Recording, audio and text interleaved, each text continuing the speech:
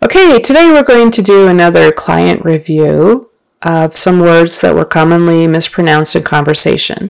Agent, agent. Stress on the first syllable, and it's an A, like the letter A, a long A sound.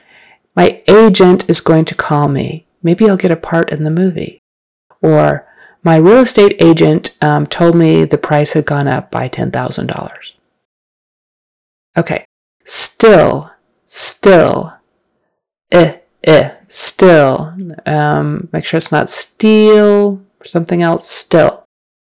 Breakfast. Now, this is a funny word because it's spelled with an E-A-K.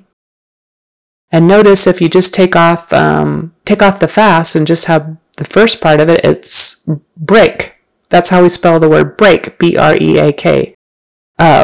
Careful with that vase. I don't want you to break it. However, when we put it with the word fast and make it the first morning meal of the day, it's breakfast. Breck. Breck rhymes with trek. I can't think of another one. But short E, breakfast. Remember the ing sound as in wing that we talked about earlier.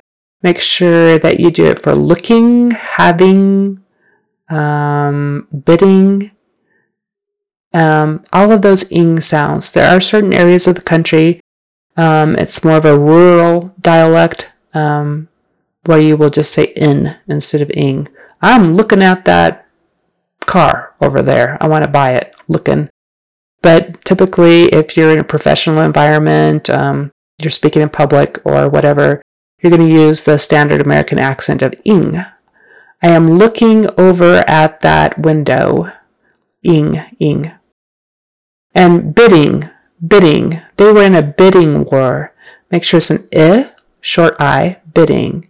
They are bidding on the same painting.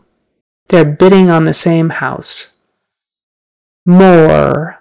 More is a word you probably use a lot, so make sure you get that vocalic OR correct.